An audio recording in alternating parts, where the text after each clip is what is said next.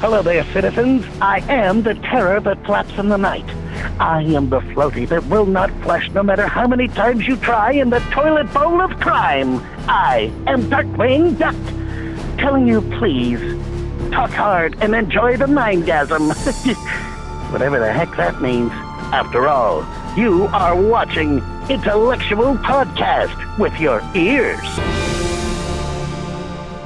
Hey everybody, welcome back to another exciting episode of the Intellectual Podcast. I'm your host, Dave Dawson, and today we've got editor extraordinaire and Emmy winner Mike Towe, who is going to talk a bit about editing and the art of editing and the business of editing and why editing is so important to the creation of film.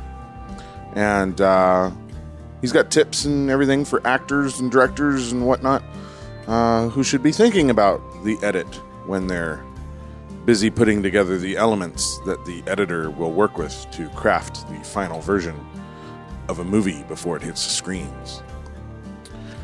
And I just want to say a couple of things before we get to that interview. I want to congratulate the cast and crew of Things Happen.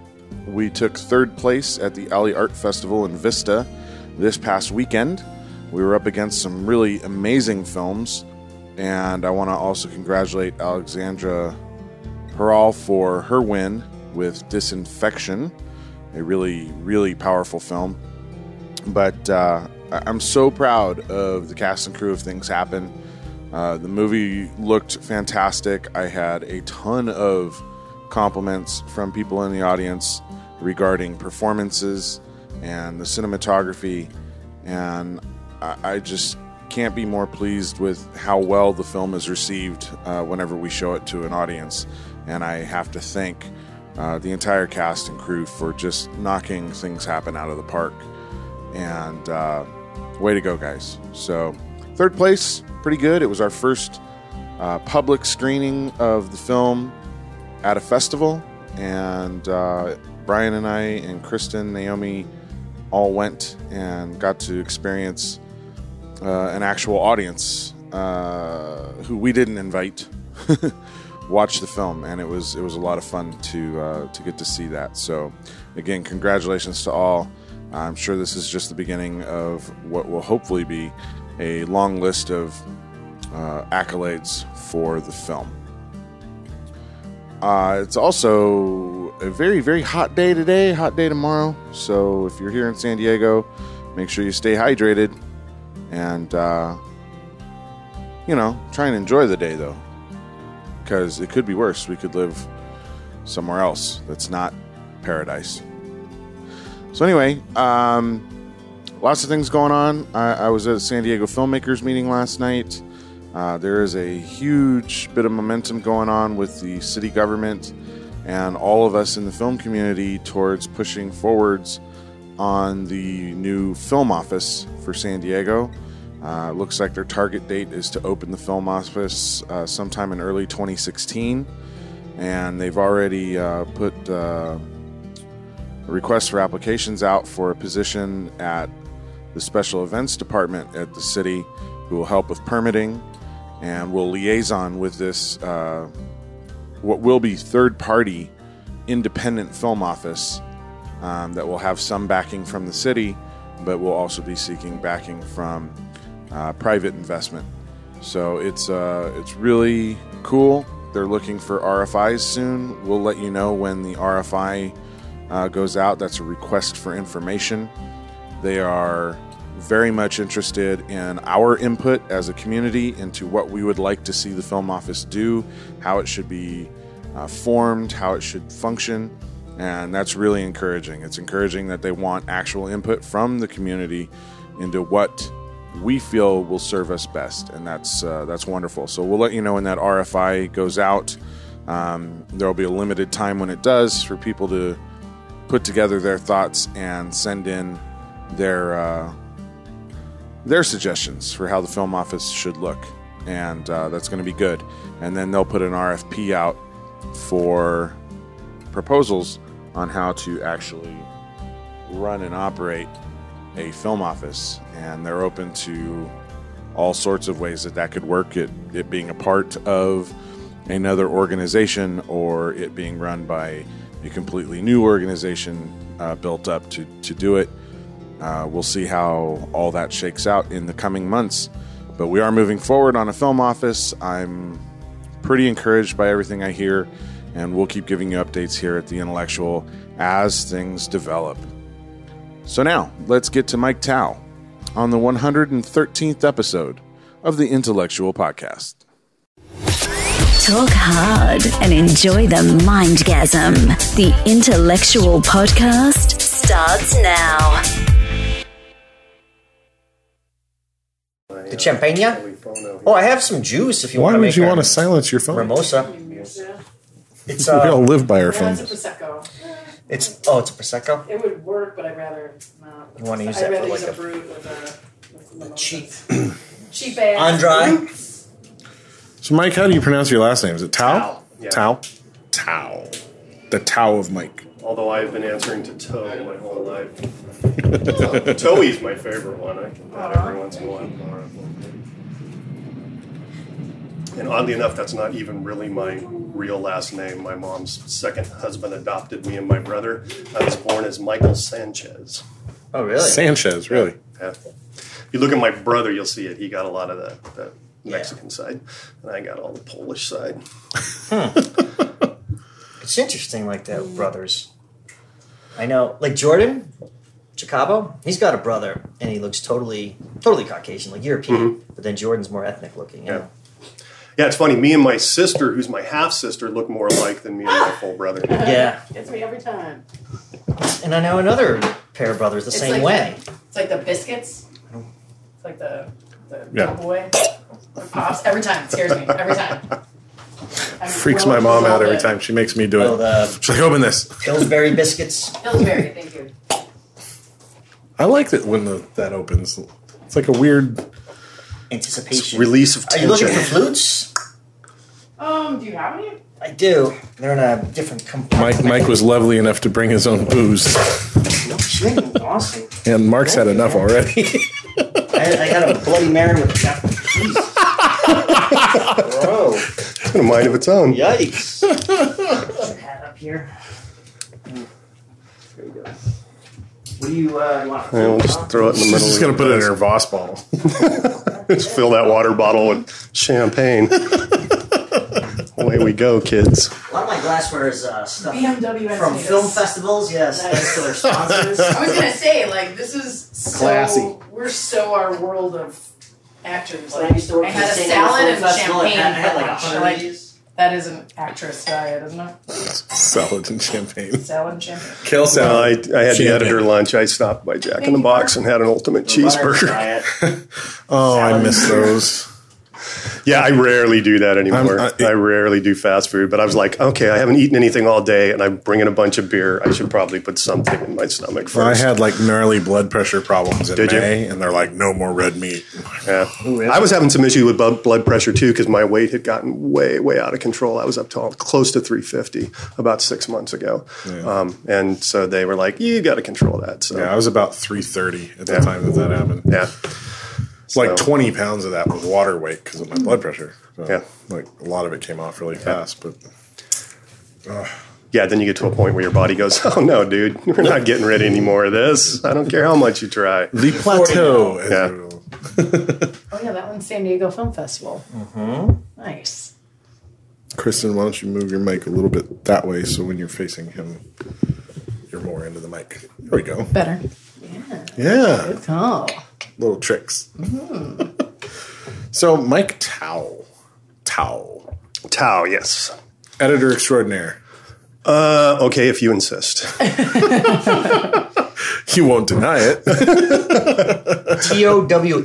TOWE, yeah. Nice. Cool. So, I know you mainly as the editor of the Gromit's films. So many Gromit's have been on the show now. It's kind of amazing, considering the history I had. Yeah. Brueggemeyer, Merrick. If you want to reference that, listen to the episode with Mike Brueggemeyer. Brueggemeyer, Merrick. Brueggemeyer, Merrick. Jonathan. You know who Jonathan Maxwell. Kristen Chandler. Yeah, you try and get her on. See if you can get her on. I think you're opening wounds there. Yeah, I'm curious if she heard my episode with Mike or not. Yeah. Because we do talk about her in that episode. I'd be fascinated. I got to say, Kristen is actually quite the doll. She, we put her through so much, and she just leans into the pitch every single time. Yeah. I mean, this go round, she's absolutely terrified of roller coasters, and we had her on play dead. We had her play dead on a roller coaster, right? So she had to ride the Dipper down at Belmont Park with her eyes closed and being limp, and that is like a brutal roller coaster too. Yeah, it beats the hell out of you. 75 years old, and the story I heard is they did one take on it, so she wrote it one time, and then they went off to set up the next set, and she kind of sat over in the corner for 20 minutes and cried, and then she was right back into the game. I mean, she does it every single time. Yeah, we did like 3 or 4 films with her before she started making movies with you guys. And she was generally very open to doing a lot of stuff. But she definitely has blossomed with the Grommets beyond anything she did with us, which I think is great. It's fantastic. Kristen's great. I love cutting stuff with her. Was it last year? No, the year before, because last year I had the whole appendix thing, which is a whole different story.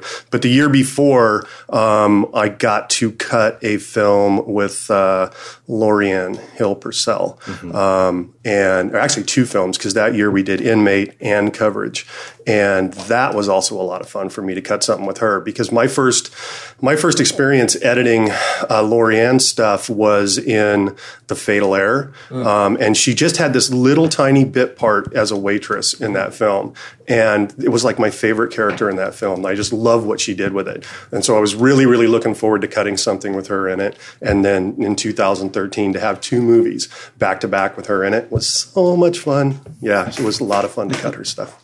So how did the whole Grommets thing come together for you? The whole Grommets thing started in 2008. And it was kind of a collaboration between me, Mike Brueggemeyer, Bill Bork, and Chad Reese. And it happened it was a meeting of, it's a local industry professional organization, the MCA-I, which we now have named the SD Media Pros because it's a lot easier to do it. Yeah.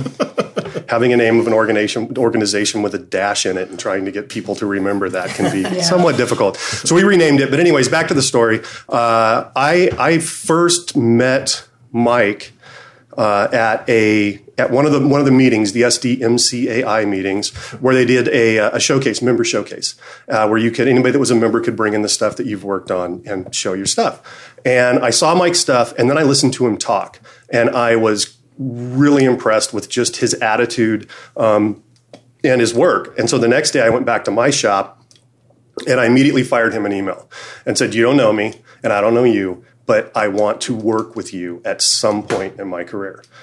And then through that, we kind of got to know each other. And then we were sitting at another MCAI meeting, and afterwards, we're all out in the parking lot talking. And I think it was Chad Reese that said, "Hey, we should do the 48." And I had done some mastering of all of the 48-hour films the year before. And I went, "Yeah, that sounds like a great idea. Let's do it." So we decided we were going to, put a team together and do 2008. And then consequently that year, I wound up getting a corporate gig up in San Jose. And so I had to, I know. So I had to bail out of that one. Yeah. And that was the year they did Just a Man. An interesting story on that. I'm sitting in a hotel room up in San Jose, and I'm checking my email, and Brueggemeyer had sent me a screenshot of Kristen from the camera, right? So what everything looked like. And being as a year ago, I had done the mastering on all of the films, I kind of had an idea of what the production quality was. I looked at that one still frame, and I just sent him an email and said, "Dude, you won. You've won it," just from the looks of that still frame. And then they did go on to win 2008. And then I started cutting with them in 2009, and I've been with them every year in the 48s, both San Diego and LA, with the exception of last year's LA, because I wound up with my third round of appendicitis, and my second appendectomy. Ow. Dang. Wow. Wow. Not exactly the summer of Mike Towe, is it? No, and I know people go, well, how do you get 2 appendectomies? I just got lucky enough to have 2. Yeah. So, and interestingly enough, the first one was a week and a half before the 48 in 2010 when we did Fatal Error. But that was a week and a half before, so I had time to recover to the point where I could still edit. The one last year, I came down with it on Wednesday morning, and I'm like, I'm done. So I had to call Mike and tell him, you got to find another editor. Yeah, I remember him talking about that at I think the Winter Showcase. Yeah.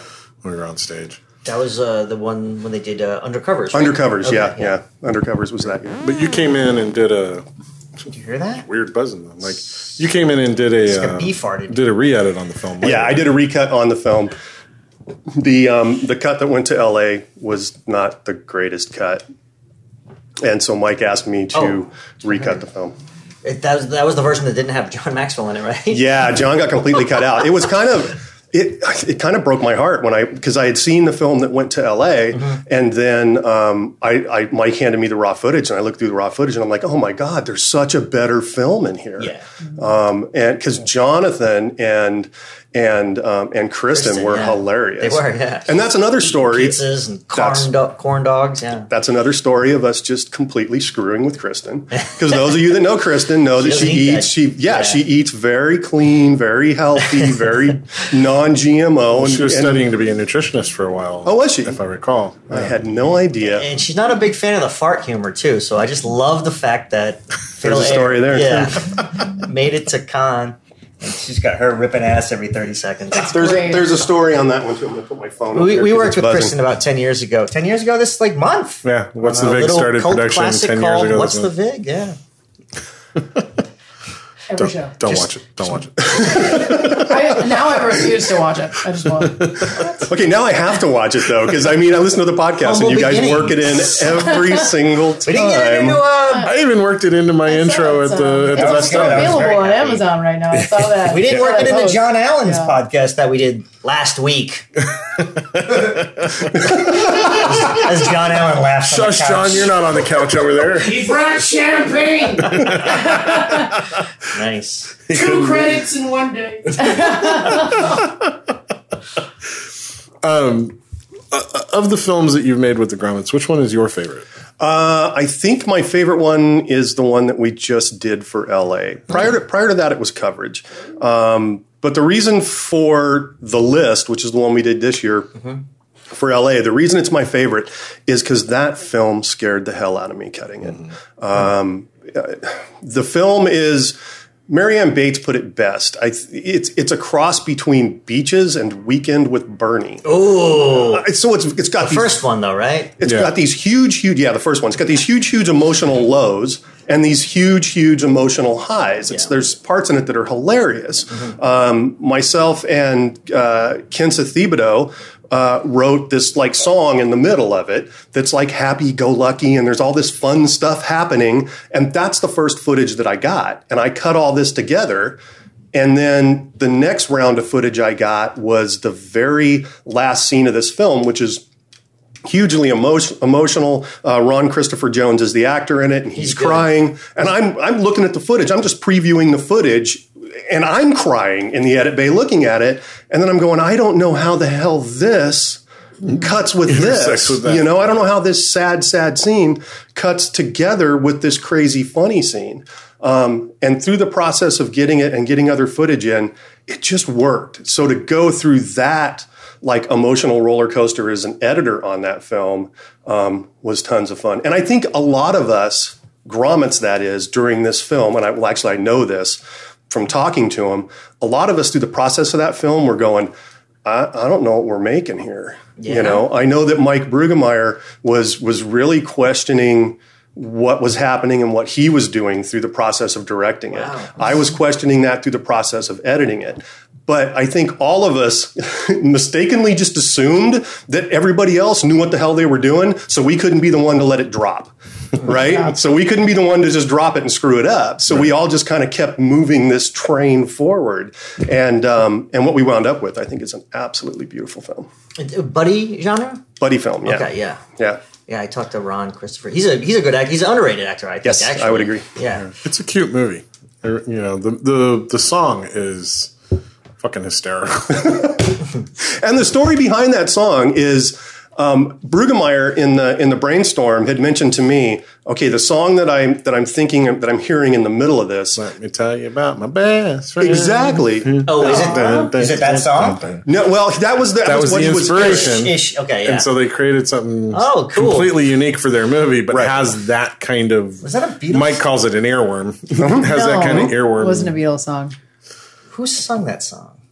I sang that song? No I don't idea. think I've ever known who sang that song. No? It was I a remember theme in commercial. song. It was a theme song for a '70s show called "The Courtship of Eddie's Father." Okay. It was a '70s And sitcom Ron and show. Big. I don't know if you ever saw that show. It was on MTV. It was dumb.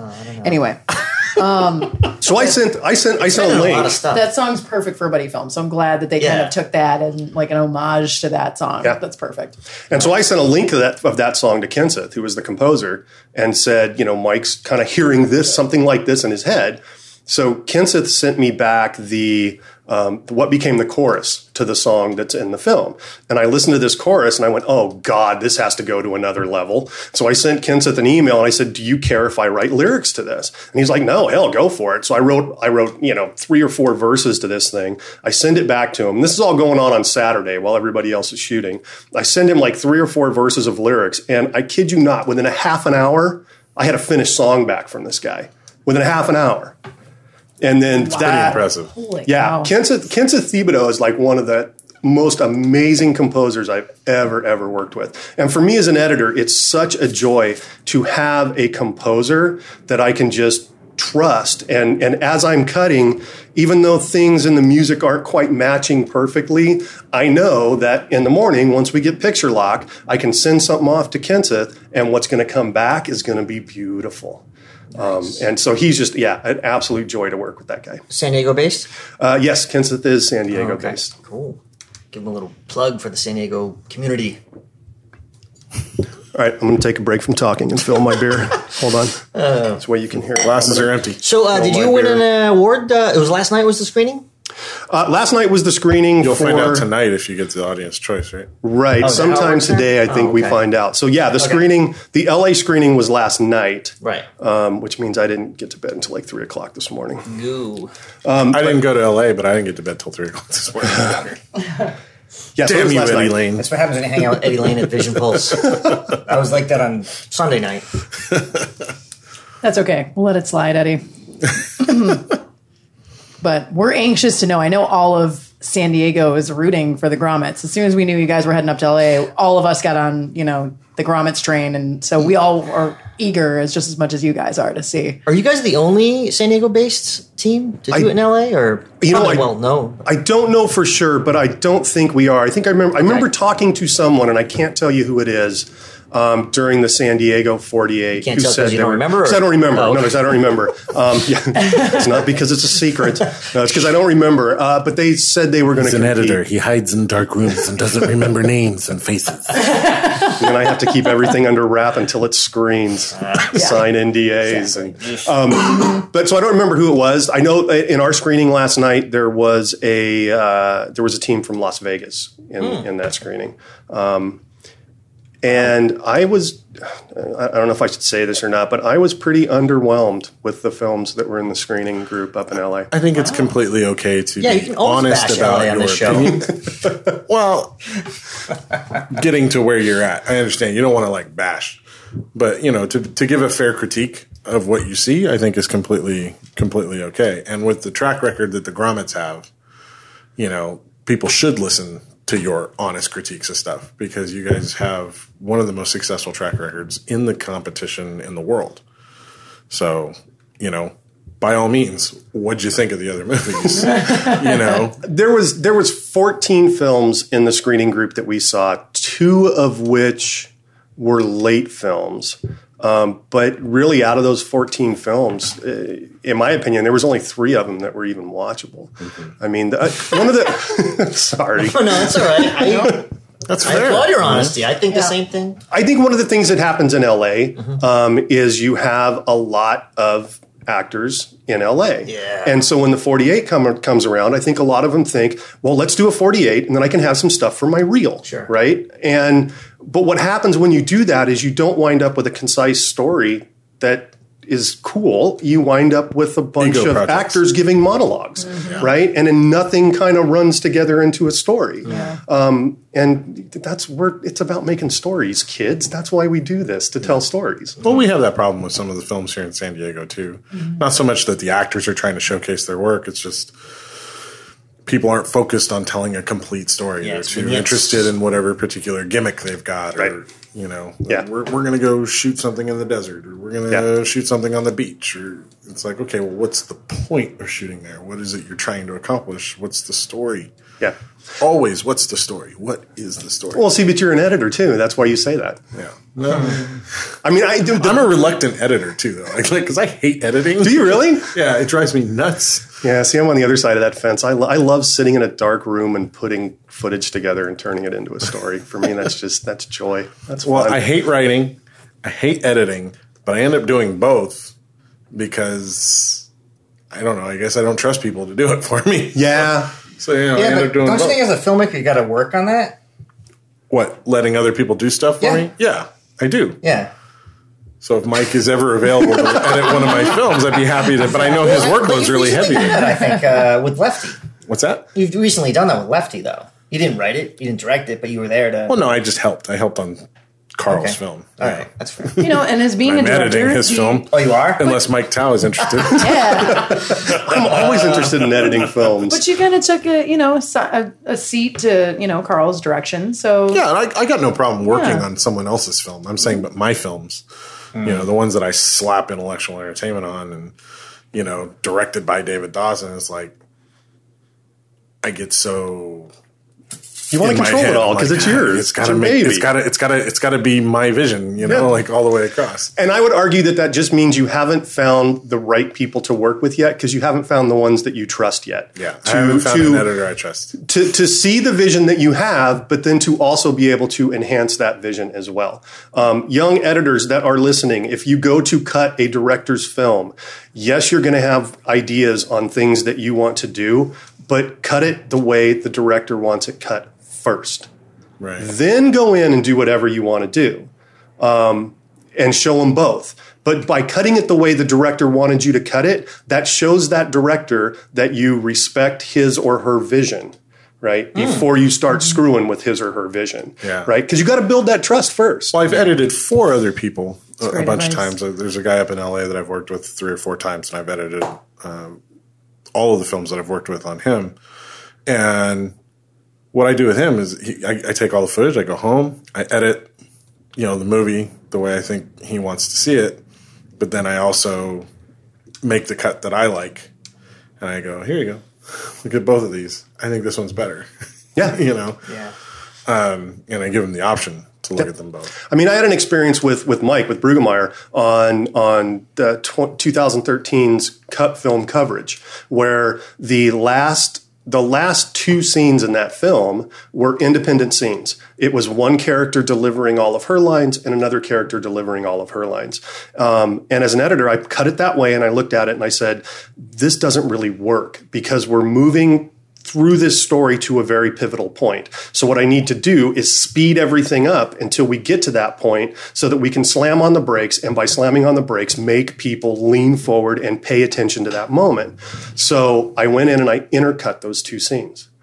And when Mike came in the morning to take a look at the first assemble that I had, I told him, okay, I've cut this thing 2 ways. I've cut it the way it was in the script, and I've cut it a way that I think it works. And I'll show you the one that was in the script first. Mike looked me dead in the eye and went, no, I don't want to see that. I want to see what you've done. Nice. And that's what wound up in the film. But Mike and I have also spent that time to build that trust with each other. Yeah. And I think you and Brian probably have that too. You guys. My mic crapped out. That was what that noise was. Okay, yeah, I heard that too. Come back. I did not hear that noise, and now you know why I'm not a sound guy. Come back. my mic. No. Is it totally dead? Yeah. So we can't hear you at all? Let me have that mic real quick. Mark and I are going to be sharing a mic for the rest of the day. No, Brian and I have worked together for a very, very long time. Right. And I've gotten to a point now with Brian where I fully trust him to be my DP, like in almost everything we do.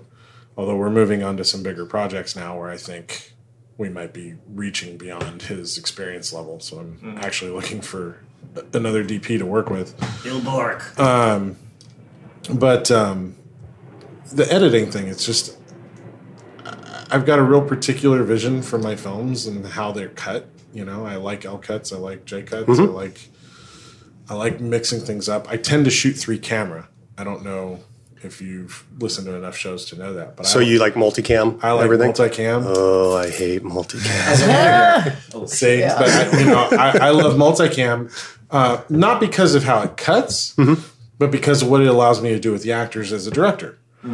Because we do a lot longer takes. The actors get to really interact more instead of separate, reaction shots and separate lines of dialogue delivered to, a card next to the camera, no stand-ins. So I like the kind of more theatrical ability to work with the actors on that way and that level. But it does make the editing more difficult because I got so many more options and so many different choices to pick from. And, following the rabbit trail of where everything's at and where it's gone, because you got one clip on the line, but I could switch between 3 or 4 angles on that one at any time. It's a much different beast from editing. I think it's a trade-off. If you shoot multicam, you're going to have brilliant continuity, right? All your continuity problems go away. But if you shoot single camera, I, as an editor, wind up with more options on performance because I've got the master shot. I've got the covered shots, right? So it's being shot multiple times, and I have all of these options to choose from when it comes to performance. And to me, performance wins over continuity every single time. I will cut something with a huge continuity mistake in it if it's the best performance. I recently cut it was like a short scene. It was more of like a workshop thing. And I was sitting and editing it, and there was a shot where it's a shot that goes from a medium shot of a girl who's pulling a gun out of a briefcase, right? And as she's pulling the gun out of the briefcase, it cuts to an overhead shot of the gun coming out of the briefcase. I cut on this scene for 8 hours. And then I had the DP, who was also kind of working as I think she was an assistant director on it as well. She came in and we sat there and we looked at this thing for like 4 hours. None of us ever noticed that when it cut to the overhead shot, there was like a fireplace, the bottom of a fireplace hearth on the ground.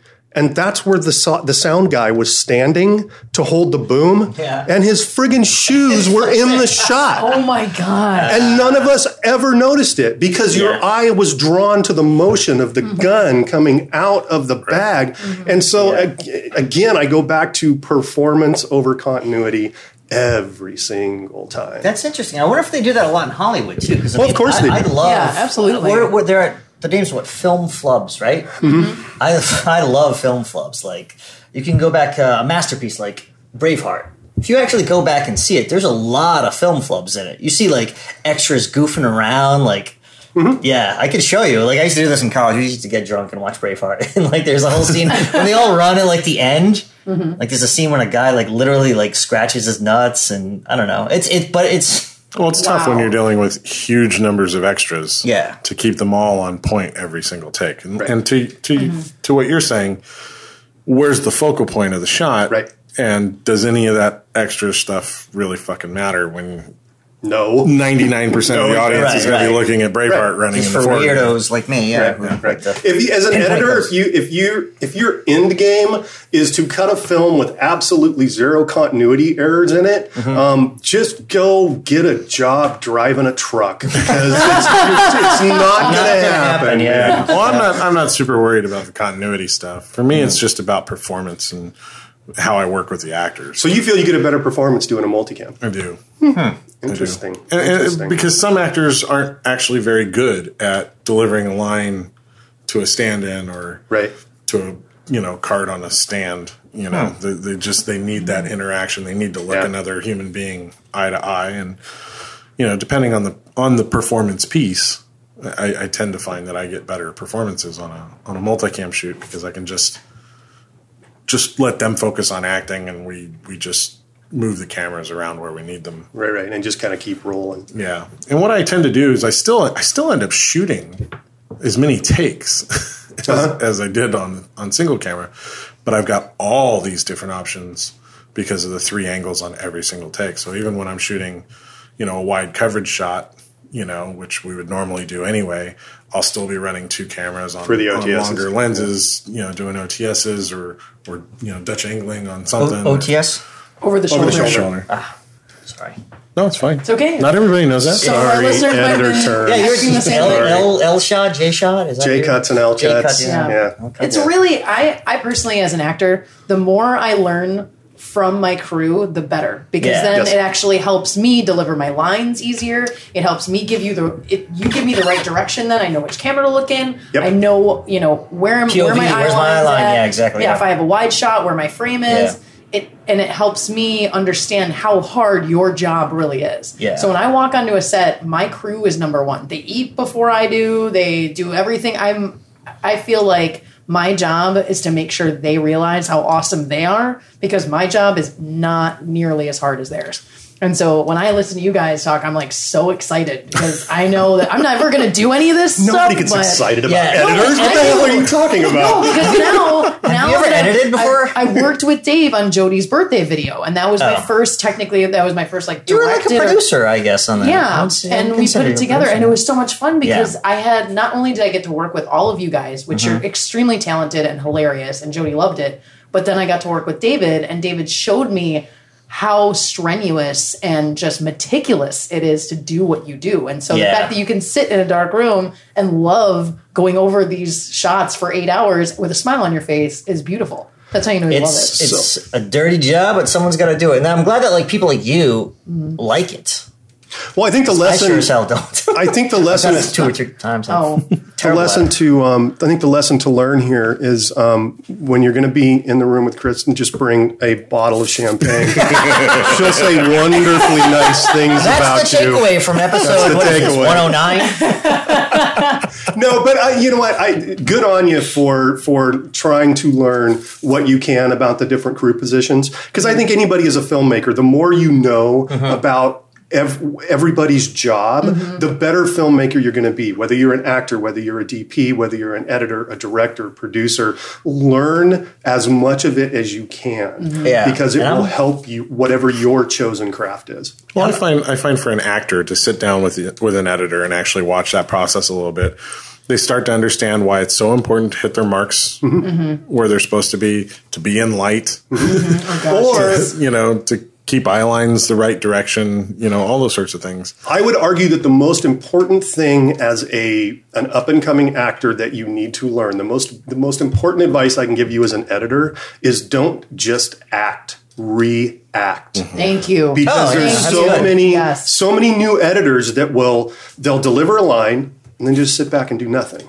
I grew up playing ice hockey, so I refer to it as skating without the puck. Right? Yeah. When you deliver that line, you have to start reacting to the line that the other character is delivering, especially in genres like romance. Romance is told in the close-up and the reaction shot. Exactly. It's not the fact that I love you, it's how you react to the fact that I love you that tells that story. Comedy, too, I think. Yeah.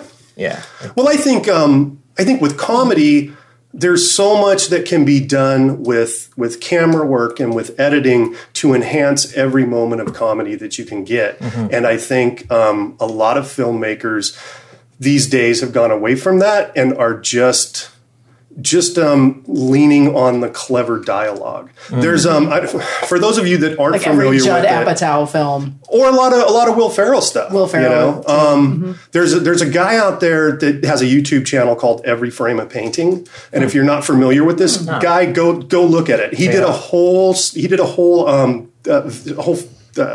on this, a whole YouTube video on it, and he used Edgar Wright's films as an example. I love all of them. And some of the stuff that Edgar Wright does, just with the way he'll cut things, right? Have a fight scene that is it's in time with the beats of the music can be hilarious. The way that somebody Shaun of the Dead, the way somebody enters the frame, exits the frame, hilarious. That's the kind of stuff to bring back into filmmaking, comedic filmmaking. Okay. If you're making a comedy, suck all of the comedy you can out of it. Don't just rely on silly lines. Yeah. There's so much other comedy out there. Yeah, there's got to be blocking. You need to understand moving your actors, moving your camera. Yep. Not just having everybody sit down and talk. Everything can't be Clerks. Right. This is true. Clerks, yeah. And God forbid it shouldn't be Clerks. But you would agree that there's a Kevin huge Smith. difference between comedic editing and dramatic editing, right? Oh, yeah, of course. Okay, yeah. Yeah, I mean, there's certain things that are similar from genre to genre when you're editing. But yeah, I mean, different genres edit together Comedic differently. editing is, it's like me and Chris and Soldiers of Misfortune. I got to give it a plug. Yep. We had Jordan Jacobo of Jordan Hates. He edited it, and he directed it too. And I didn't really know what he was like. All right, we need that, but we need it tighter. So I'm like, all right, cool. So we made it tighter. I didn't really know what he visualized. He did as a director and also as an editor. But once we saw it, it just holds true. Like he knows when to cut it. It's like a comedy documentary, kind of like Reno 911. Yeah. Oh, so like a mockumentary kind of thing? Like mockumentary style. Kind of filmmaking. Really good at it, yeah. There's a whole style behind where to cut on those, and he nailed it. I think he did a great job so far. And I'm biased. I'm in it. So we're both in it, yeah. So well, it's comedy. It's all about timing, right? Yeah, and there's so much you can do with the timing of a joke and edit as well. Yeah, absolutely. Well, from some Grommet advice, I'm sure it'll be fantastic. Okay, hey, how'd that name become? The Amalgamated Grommets. Yeah. The story that Mike always tells is that that first year. Chad Reese called Mike because he was getting ready to turn in the paperwork for our group and said, all right, well, what should we name it? And Mike just off the top of his head, just kind of flippant went, Amalgamated Grommets. Is that a thing? It's just what was in his head. Wow. And then it got turned in as that. And so it's just kind of stuck. Wow. So I wish that there was some amazing, wonderful story behind it, but no, it's just that boring. I mean, what the hell's a grommet? Yeah. Okay. That's it. It works. That's the story. AG. Nice. I mean, Mike, if you know Mike at all, I mean, he's quirky and he's fun and he doesn't talk all the time, but when Mike speaks, he's hilarious. And so that makes perfect sense that he would just have this dry wit. Big Grommets, done and done, I've worked with him a couple times he works on digital posts. Yeah, he works on DOP stuff. I've worked on him a couple times on that, and I kind of know him through some of your submissions over the last couple of years for the San Diego Film Festival. But I've never worked with him in a Mike is one of the most interesting directors I've ever worked with in the sense that he has...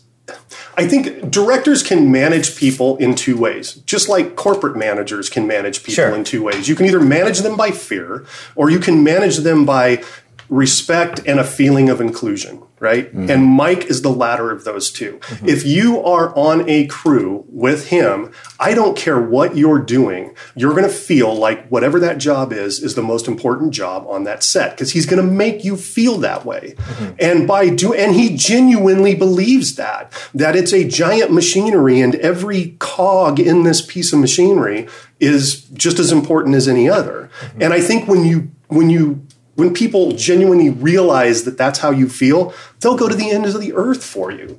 And that's how he gets the most out of the crews that he works with. Performances. Crew editing, Editing, DPs, grips, running for C-stands all night long. I mean, that's how he gets it. And that's a brilliant way to manage people. I think as a director, your biggest job is just managing people. Well, and it helps that he regularly puts out quality work. Mm-hmm. Yeah.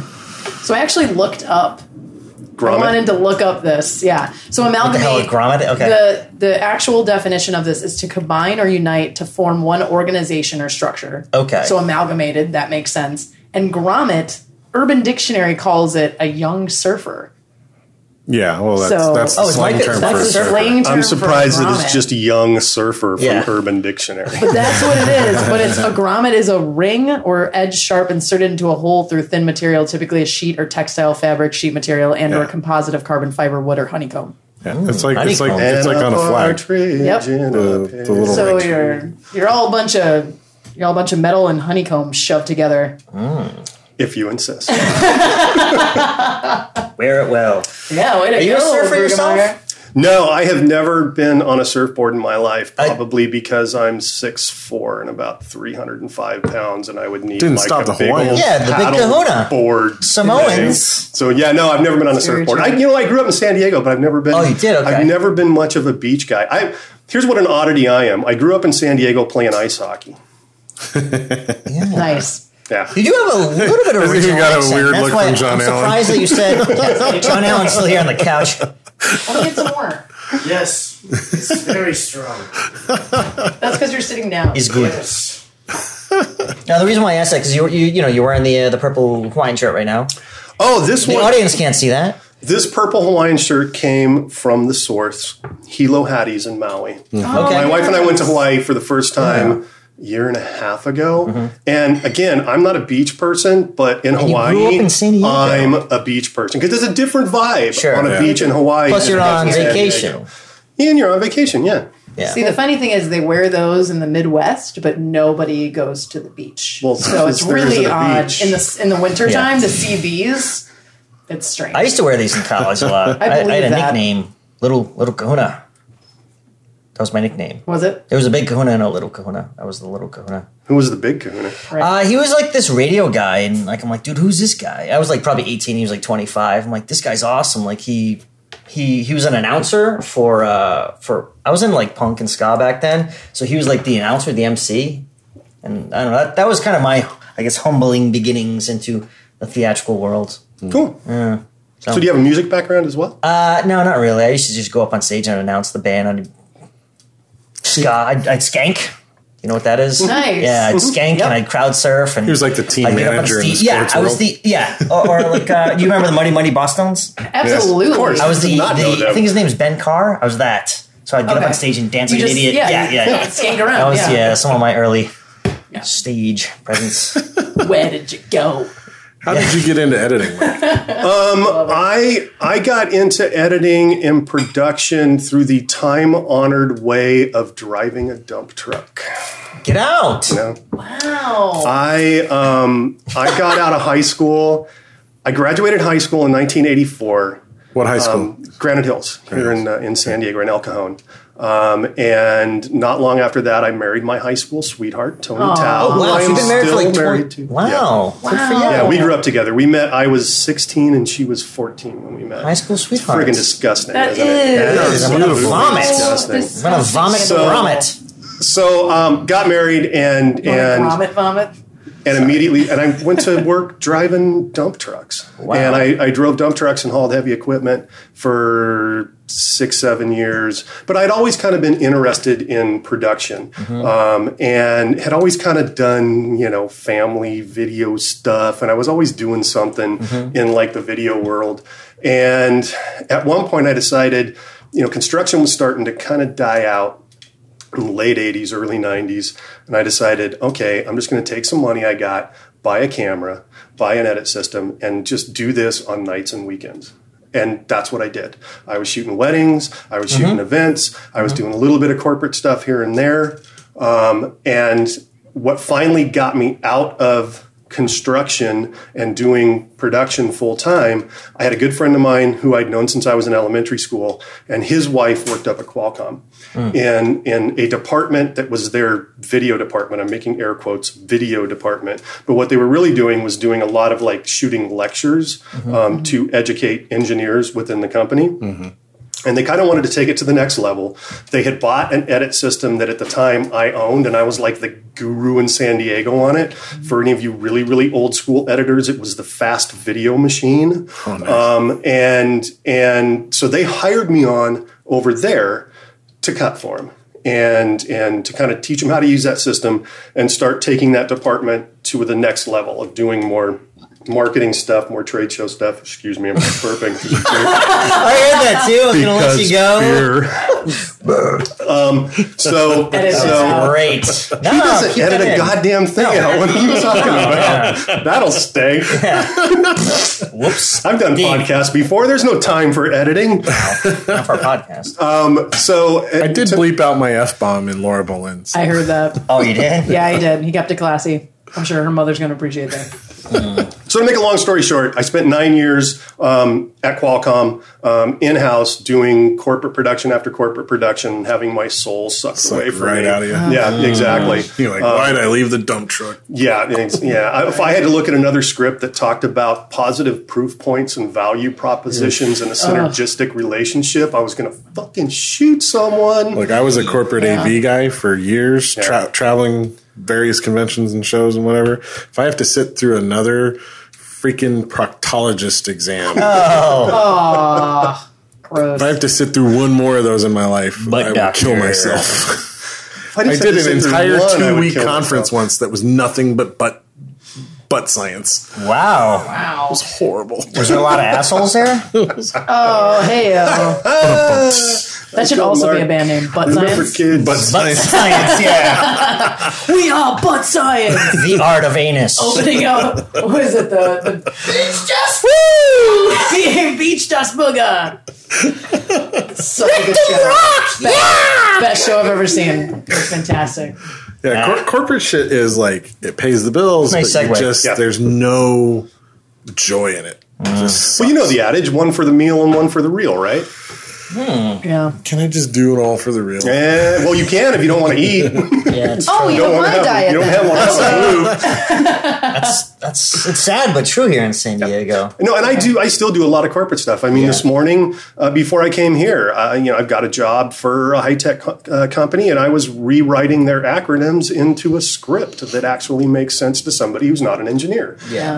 And those jobs pay well, and they're boring as hell to do, but that allows me to then cut somebody's short film for $1,000, right? Mm-hmm. Because I've made the money doing the corporate stuff make note, to Mike Towe spend.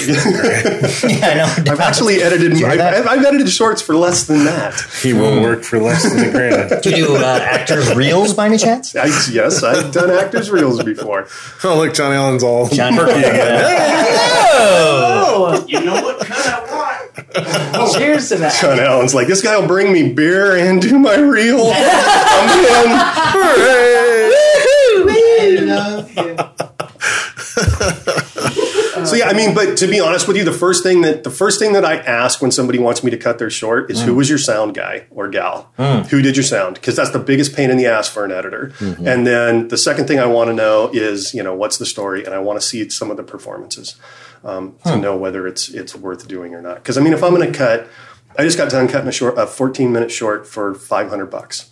But I knew that Frank Forth was the sound guy on it, and Frank does amazing work. I've worked with him with the Grommets as well as hired him for corporate jobs. So I knew that my audio was going to be good. And I saw some of the performances, and some of the performances were absolutely amazing. Mm-hmm. And so I knew I would have good performances to work with. I would have good sound to work with. So I wasn't going to be fighting all the way through it. Mm-hmm. Because editing is this interesting art form where everything, all of the art that I create is completely dependent on what other people give me. Right. Exactly. So I don't want to be trying to paint with dried up paintbrushes and horrible paints for no money, right? Yeah. But if I've got really good paintbrushes and really great paint on my palette, then it's a joy to work with it, right? And so the money is not as important, right? Yeah. So that's a good metaphor. I like that. That's beautiful. Yeah, I think. yeah, you can steal that shit, use it wherever you want. Taking it. Great. Let me ask you this: you probably hate working like an actor, like like me, like a improv actor? Okay. Go ahead. All of us. Give it to him gently, man. All of us that look who's perking up over in the John corner. Allen's like, hey! You're speaking my language.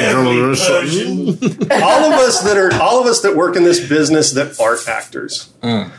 We love actors, but do you always got to be a fucking actor? Sometimes just back it off a little bit, right?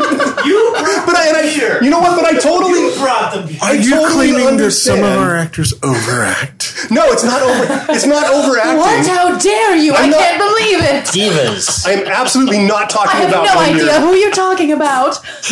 I'm absolutely not talking about when you're on What the camera. hell I'm is talking he- about when you're off camera. You guys know what I'm talking. Come on, you have to. Just I know be you're real actors, for but you once, have to. please. You guys are like always on all the time, and I totally understand why you have to do that because everybody wants to be an actor. What are you talking about? What the devil? What are you talking about from the guy that calls himself the John Allen? Exactly. Oh, the roast of but I John Allen totally- continues. no, get Happy ready. birthday, buddy. Please follow him on Twitter at King John Allen as well. Why are you guys bringing up a podcast that happened last week? What's up with that? But understand that I totally get it. The John Allen is biting his tongue. First of all, I'm not here. That was a week ago. Hold on. Back off of the microphone because nobody will be able to edit that audio. Remember what I just said about audio? Okay, come on listening back at all. over. Say what you're going to say, but leave a comfortable distance between you and the microphone. Go. First of all, you act like I didn't do that on crowdsourcing. I'm sorry I asked if we had pumpernickel at craft services. I'm sorry. Yes. Brings back the character. So, Mike, What he should be again, Periscope. do you care to illustrate an example of what you just said? Let me qualify this. Again, like I said, it's not about when you're on camera. I get it. When you're on camera, be over the top because, you have to be. Because I always tell people that are new on camera, if you feel like you're way over the top, you're right where I need you to be. Because it's a different world when you're on camera. But it's the off camera stuff. And again, I understand why you have to do that. Because you're in an occupation where there is 1,000 people in the room screaming for attention, and you have to get above the noise. So I understand that. But sometimes for those of us that aren't actors, it's annoying. Sorry. I'll tell you my best story on this. Yeah. I was working with a corporate producer. Who never says this? I love it. Air quotes again, because I Because we use don't the feed them term. enough alcohol. Alcohol equals truth. No, see, I fed you alcohol first, and then I could harass you about being actors. You wouldn't punch me. There's one Bloody Mary ahead of you. I had that with John Allen last week, and it's still in my system. So I'm working on a corporate job, and I got a corporate producer, air quotes, producer, and we have a writer that has come in, and we're doing a casting call. And the first actor comes in and starts off with the phony British accent. You're all actors. You know the phony British accent, right? Boo. Well, the corporate producer starts doing the phony British accent back to the actor. Okay. So it just escalates, right? Right. And we go through the audition, and the actor leaves, and you can hear the door closing. Click. And the writer looks at the producer and goes, "Don't fucking encourage these people." These people. That's awesome. So that's the story I have Wow. on being an actor when you're not acting. Gotcha. Yeah. Well, I mean, there's like in the top 3 rules of auditions, you don't go in with an accent ever. It's just something you don't do ever in auditions. So, I mean, in that case, you have every right to screw with that person because it's a learning experience for them. At that point, that's They're not learning anything. well, maybe they're learning how good the writers They walked accent in with a was. shit accent to begin with. They're not learning anything. Did the character have a British accent? No, oh hell no. It was That's what I'm talking about. There was not. You'd never do that. Well, I have a friend who studied is an actor, dialects and he is English. as well. I don't even do that. But he's got. He's like, could you do that without the English accent? He's like, well, this is my accent. No, this is how I You talk. actually have an accent. He wasn't from Australia. Sorry, I did an Australian accent for an English. But yeah, My other advice to you as an actor or actress, when you're done with an audition, don't sit and talk to people. Just go, just leave. yeah. The reason being, and casting this, pieces. I have to accredit this to Mike Brueggemeyer, and he's absolutely right. Come in, do your audition, and leave. Because that's what you want to leave me with as the director or the casting director is your performance, not the conversation that you have with me afterwards. I don't want to hear some bullshit cackle out of you that had nothing to do with the character. Do the audition and leave. Let that be Gotta the hate last thing auditioning. in their brain. Yeah. I guess I could agree with that. Yeah, that's good advice. It's hard. Nuggets. I'm gonna say it's hard for me because I tend to connect with people very quickly. Yeah. And I think a lot of auditions I've actually gotten the part, a handful of them, Based because on you, yeah. I had my personality as well. But I think that's a great rule of thumb because normally I want to leave, but they keep talking and I'm like, is this a test? Or should I just keep going? Well, it depends on the audition. A lot of it, I feel like if it's organic and you're really getting along, just like, I know David wants to know that the people that he's working with, just like you said, you want great performances and a great sound. If you're a casting director or a director, you have to work with these actors for 8, 10, 12 hours sometimes. Sometimes I've done overnights. And if you don't have a good crew to work with, you can't stand the person. Yeah.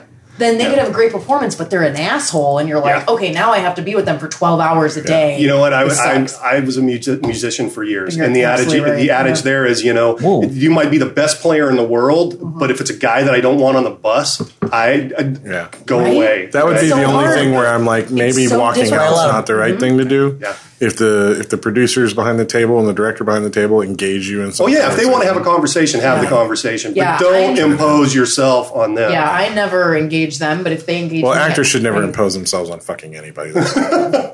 Wow. Unless it's done with a British accent. I'm kidding. Oh, Mike, you are full of such great advice today. Nuggets. I But love sometimes this. those auditions, though, sometimes they want you to audition for the part, and other times they want you to be yourself. At least here in San Diego. I don't know how actors do it because all of us that are creatives. Even me as an editor, it took me a long time. Which is a creative. Well, yeah. We're all creatives in this business. We're just creating at a different point in the creative process. But when I first started in this business, I had to get used to rejection, and not to the level that you guys as actors have to deal with. Because early on, I would be cutting a corporate piece, and back then, because I'm an old guy, we were putting it on VHS tapes, and you would have a VHS tape in your hand, and you would go to your client, and you go, here, like me. Right? Not like my work, like me, because this is a reflection of me. And then they would go, well, this sucks and that sucks, and you got to change this and you got to do that. And you were like, they don't like me. Right? Yeah. And it took me a while being in the business to understand that it's not about me. It's not about whether they like me or not. If they don't like what I've done, that's fine. We'll just change it and make it to where they like. And I'm at the point now in my career where I don't want to work with a producer that wants to worry about my ego and worry about, hurting my feelings when they tell me something isn't right. Because that just wastes time. That just wastes my time. If you don't like something, I have no problem with somebody coming in, sitting in my edit bay and going, nope, that sucks. We got to change it. Yeah. People give me grief all the time. They're like, why are you so blunt with people about what you think? I'm like, I'm not doing any fucking favors by lying to them. Yeah. Exactly. Tell me what you want, and then I can get it done. Yeah. And we don't have to do this dance of worrying about each other's egos. Well, and there's a difference between just breaking someone down and constructive criticism and working together. Yeah. So as long as you see it, I don't see auditions as rejection. I see it as somebody is better suited for the part. Because if I go in, I love auditions. I'm the one rare exception. I haven't met a lot of people that like auditions. Yeah, but you're crazy. So you are an insane actress. Person. I actually care about my career. I like auditioning. What the F is going on? But Mark, she hasn't dropped an English accent yet. Jesus. I don't know what you're talking about. There we go. Hey, John, you want to get in on this? We got the English accents. Come on. Johnny, get over here. How about Mr. T? In a British accent. Mr. T? Yeah, just like the one on Save Ron Jr. I say then, who's got some crumpet, sucker? That's what you get. That's what you get with that terrible premise. Good day. I said good day, sir. He did good, Woody. Hey, the John Allen. What I really wanted to get was another beer out of that cooler.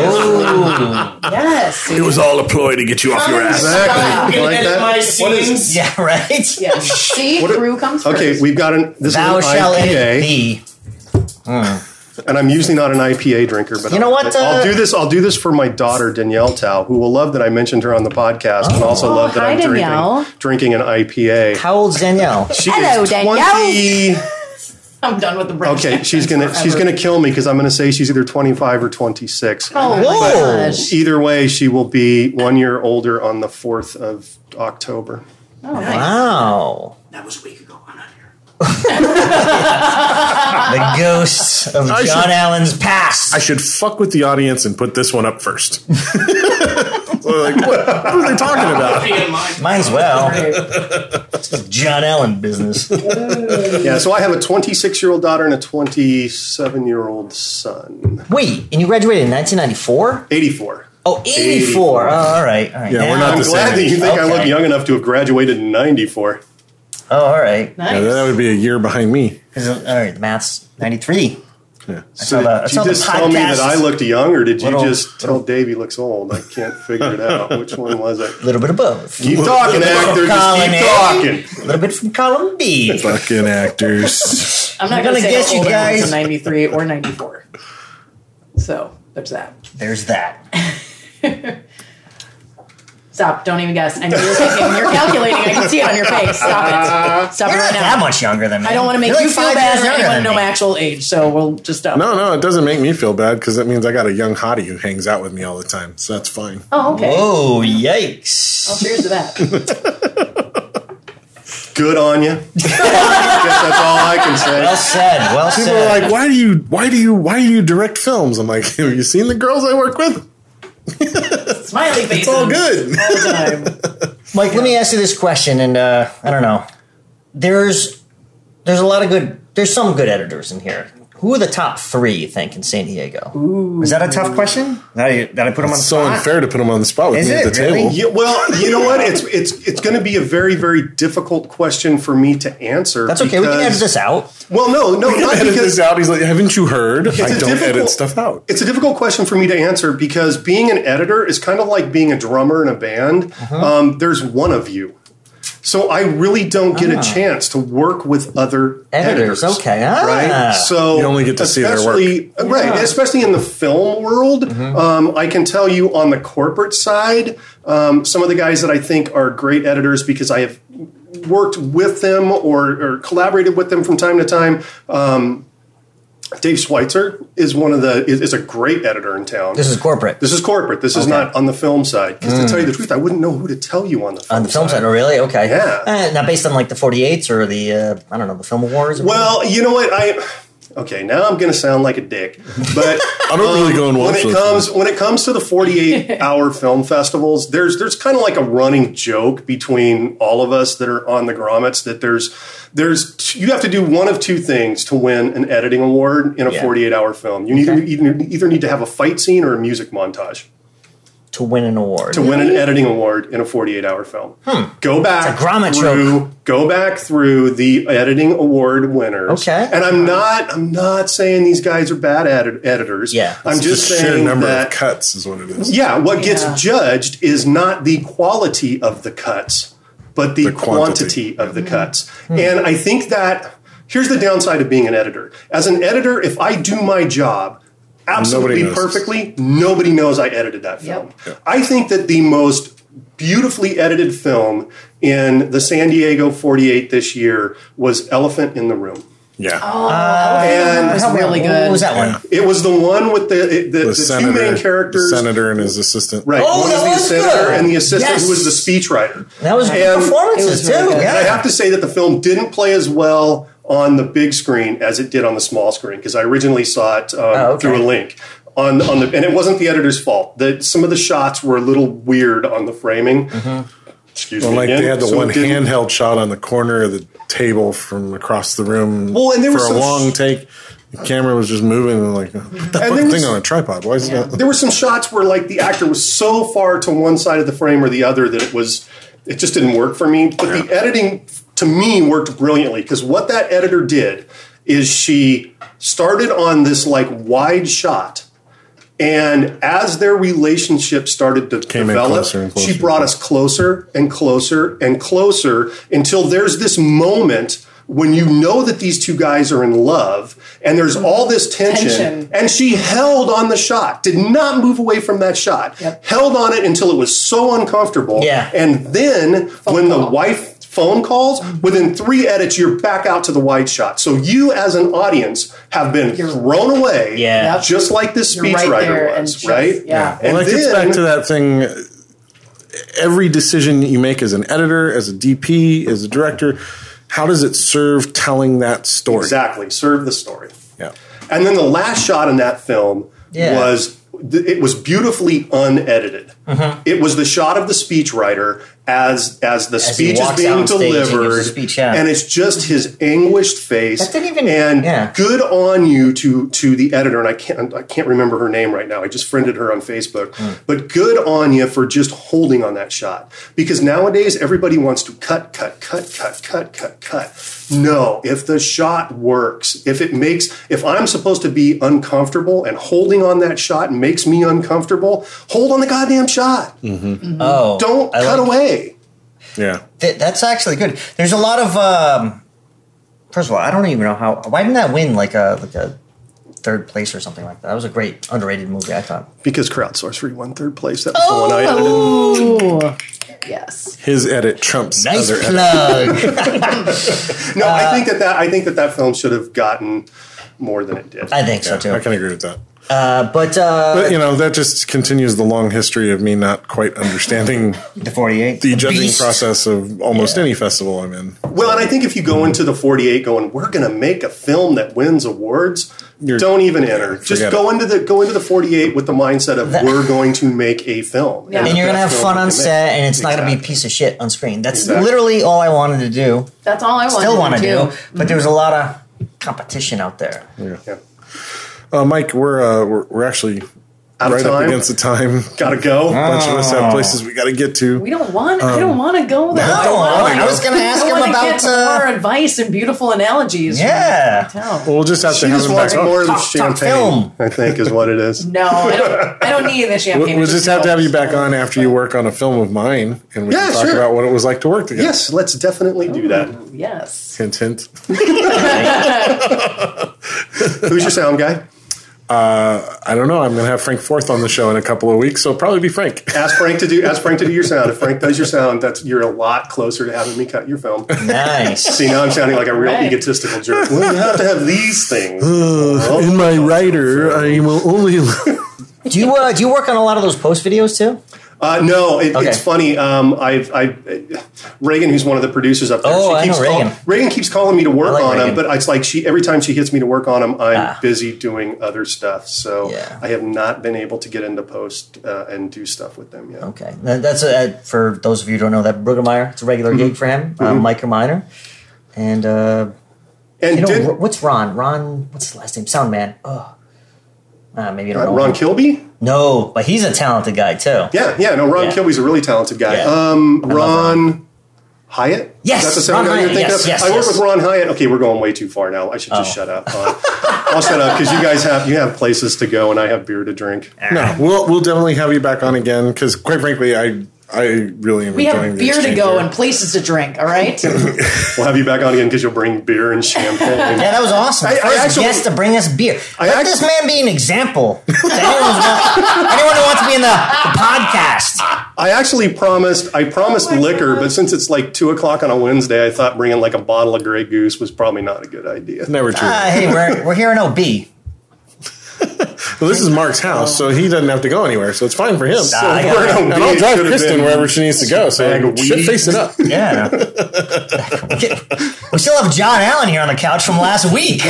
John disappeared. He's passed out right now from all the hubbub and hubbaloo. Guy needed a place to crash. What do you want? He's outside drinking beer and doing English accents. Yeah, he's actually renting it out for Airbnb as we speak. No, he's standing out in the drive out there going, I will do magic for you. He's in the middle of the street sorcering. We're in OB. That's nothing new. No, it's not. That's why I I didn't say it surprisingly. There are Chris, you go to Newport Ave. You'll see several of There are them. 4 other people in your street sorcering right now. It's like a Friday on I Newport. think he feels like he's one of them, and he's just bonding right now. He grew up here. That makes sense. Thanks, Mike. Yeah. We gotta go, kids. So much, Bye. Mike. Bye.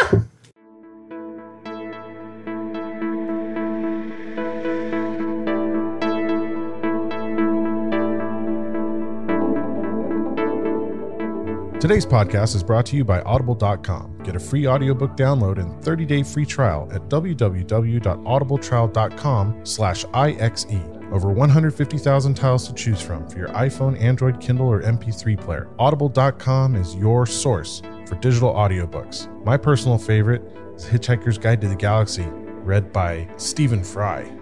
It's amazing. So get your free 30-day trial and free audiobook download and show your support for the Intellectual Podcast by going to www.audibletrial.com/IXE.